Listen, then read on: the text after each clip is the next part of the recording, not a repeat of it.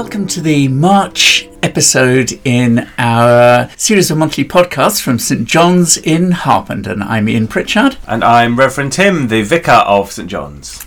Excellent. So, Tim, as usual, we're going to be having a look at the news, but we're in Lent at the moment, aren't we? And I just wonder whether there's anything in any of the headlines that's caught your eye, particularly for Christians.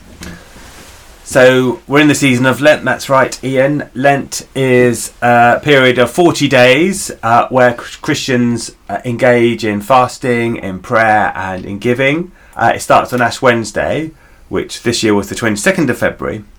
And we do that because we're following in the footsteps of Jesus. Because Jesus, when he started his ministry, we hear this in the Bible, he was sent off into the wilderness to be tempted and tested by demons. And what that made me think of, Jesus is the leader who we follow. He's the reason we are Christians in the first place. And in our news recently, we've had a lot about leaders, and particularly leaders, two in particular, Nicola Sturgeon, who has resigned, and also Jacinta Ardern, who is the Prime Minister of New Zealand, who resigned. And it made me think of leadership, and particularly the difficulties of being a leader. You're giving a vision to people to follow, but actually the stresses and strains of being a leader aren't often always visible. And clearly for those two women, and doubtless many others, both in the political sphere, other forms of leadership within industry and also in the church, leadership can be very damaging and difficult. So that's the temptation there, the challenges of it. And it is common between Nicola Sturgeon and Jacinta Ardern that they both said that the reason that they wanted to step away was because they just didn't have the energy anymore. They didn't have whatever they felt they needed in order to meet the challenges. And we know from the Bible that Christ was presented with that question as well. Yeah. And I think, maybe for our listeners, you might have a favourite leader, someone who you really look up to and admire, who has really inspired you. The name that comes off the top of my head is Nelson Mandela. You read his story, but obviously part of that is great struggle and difficulty. He spent all that time in jail, and yet he became the symbol of a united and a diverse Africa, or South Africa. So maybe you have your favourite leader, but I guess it's making us realise maybe that with power, because leaders do have power to change and control, there also comes responsibility, but also great personal costs. And I guess perhaps it makes me think, how much do we... Jesus, for example, Christians, we believe he was God. So although we know he cried tears of blood, that it was what he went through, he was God. That was his purpose, to come down and do that for us. But actually, people who lead us today, our politicians and other leaders, they're not God, they're human. And how do we help and support them in the challenges of leadership? Yeah, how do we walk alongside them, to support them so they don't fall out, they don't get broken. Yeah. Gosh, well, that's something to think about as we go through Lent. And so I'm wondering as well, Tim, whether there's anything else that's caught your eye as we observe the Lenten period. Well, so this is a very tenuous Lenten link. So one of the things that Christians do is they give up. I'm giving up chocolate for Lent. Oh, yeah? Well done. I'm giving up, yes. Although Jem did say I shouldn't give up dairy milk because that was his favourite chocolate.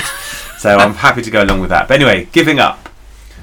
Because giving things up is good for us. We see, once we give up some things which perhaps like food or things that are too prominent in our lives, we take those away and we see everything else. And perhaps we might see God in our lives more clearly. And I was thinking of that, and I saw an article about Bardsey Island, which has just become the first dark skies, or it's the International Dark Skies Sanctuary. So where's that, Tim? Bardsey Island is in North Wales. Okay. If you know where Snowdonia and Anglesey is, it's sort of I don't know where sort of corner anywhere there. is in Wales. Yeah. Actually, I'm ashamed to say, but yeah. I won't say the Welsh name, but it does have a Welsh name. And they've just been awarded one of 16 places across the world that has been awarded International Dark Sky Sanctuary certification. Okay, so what's a dark sky certification? So these are places where, if you think about when we live in all our street lights and light that we give off as human beings, if you look in the sky tonight, if it was a nice clear night, you might not see all the stars. You might see a lot of natural light or light from street lights, particularly if you live in London. If you go to some parts of the world, like Bardsey Island, at night there is very little light pollution, and therefore you get to see the wonder of the heavens.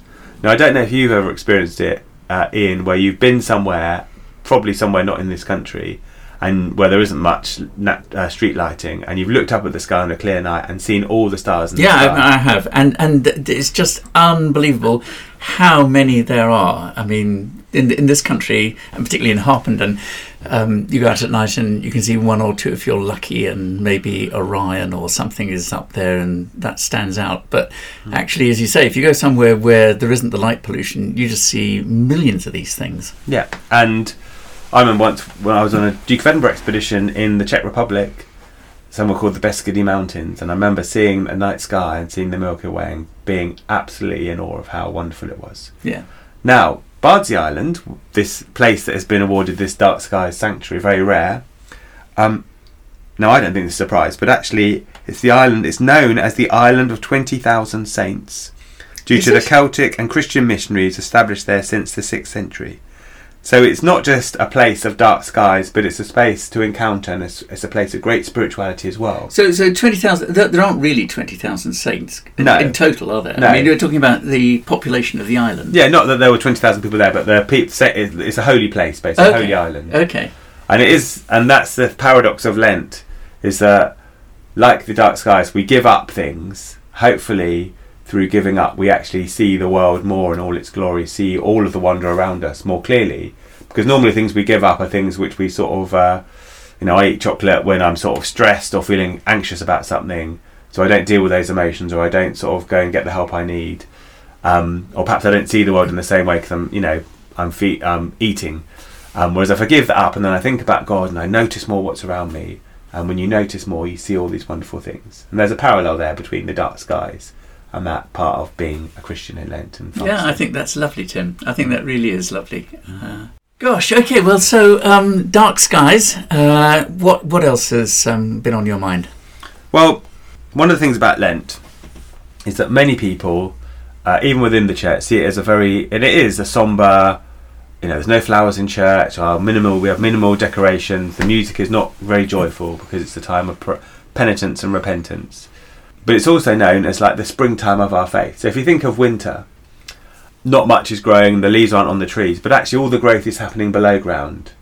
It's all the shoots are growing, we can't see them, and we only see them come up in spring, but all that growth and activity has been happening underneath, out of sight. Okay, that's a lovely image, by the way, I think. Oh, thank you. And I think Lent, and particularly at the end of Lent we have Holy Week and Easter, is actually should be a time of great transformation and real joy at the end of it through the hard work that we do. And so I saw this article. It's about Cambridge University's Jason Arday, who becomes the youngest black professor at Cambridge University. Now, the thing that's amazing about him is that Jason was diagnosed with autism and global development delay in his early years. He was unable to speak until he was 11 years old and could not read or write until he was 18. Now, aged 37. He is the youngest professor at Cambridge University ever. Now, I think, doesn't that story just speak to you of sort of like, sometimes, people can, if they have diagnosis, whether it's autism or something like that, but they can have all kinds of developmental diagnosis that maybe might think your life doesn't have the potential to achieve what you could achieve. As a society, they might feel they're limited. And yet this goes to show, isn't that an amazing story of what is possible, what can happen? And I think that's the story of transformation and joy, which is what we're preparing for at Lent, for when that Easter day, we see it in real life. And very rarely do we see stories like that so clear in the news, because let's face it, the news tends to report all the tragedies, all the horrible things that go on, because they're the things which grab people's attention, and they very rarely report all the good news. So that's really struck me, and I would suggest, if you can find it, read about Jason Arday and his story. Gosh, I think that is a lovely story, and those two topics that we've just been discussing there, Tim, I think they do tie together. The idea that Lent is a time when you can clear stuff away in order to be able to see more clearly, and see more clearly at the end of Lent as well, perhaps. And also the idea that actually underneath the surface and inside us all is huge potential, sometimes waiting just to spring out. And maybe we need to use this time just to make sure that we don't waste Easter, is what I'm thinking, because Easter's an opportunity for all of that to come good suddenly. And if I mean, as you say, Lent is can be a bit of an off-putting time for some people if they think, well, we're going to have to give up alcohol, we're going to have to, I don't know, give up playing Sudoku or whatever it is that we might want to do out of duty in Lent. But actually, what I think we're saying here is that it's an opportunity to enable something really fabulous to come out at the end. Yeah, and I think part of that is about noticing or seeing things differently. So just to give a really good example, at St John's we're doing Les Mis. You might not believe this, but you can do Les Mis as a Lent course. Okay. So there's just people singing Les Mis? No. So not unless you want to, Ian. But no, we watched the film, we're listening to tracks. And we showed the video a few times in church, and someone said, I've seen this film, I've been to the musical, I've seen this film so many times, but watching it, knowing that there is a Christian story that underpins this, makes me see it completely differently. Is there a Christian story underpinning it? There is this, but we're not going to get into that now. Okay, sure. But just to say that if you look at a lot of the news, and sometimes we look at it from a sort of political or an ideological perspective, but if you try and look at it from a sort of Christian perspective, all of a sudden you sort of start to see a different angle coming through some of the stories that we see, or ask us different questions. So for example, what do we see at the strikes? People looking to have, what does it mean to have the right to have a fair pay or a fair good wage at work, or to make sure you work safety, but how do we pay for that? Another article about robots were doing 39% of our home tasks by 2033. People might say, great, if you have to do the hoovering, that's great, this can all be automated. But what does it mean for robots doing more things and human autonomy, and what's our sort of meaning and purpose in life? They can all ask deeper questions if you care to spend the time with them and ask them. Yeah. So.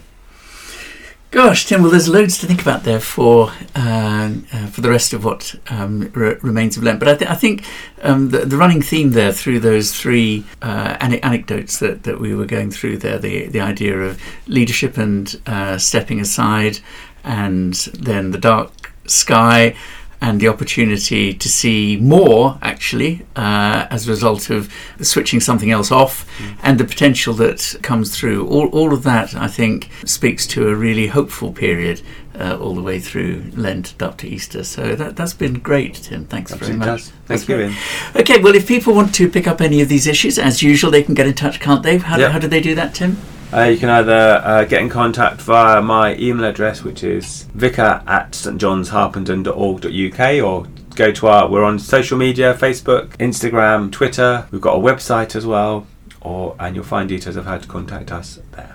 Excellent. Okay, well, thanks very much again, Tim, for today, and see you next time. See you next time.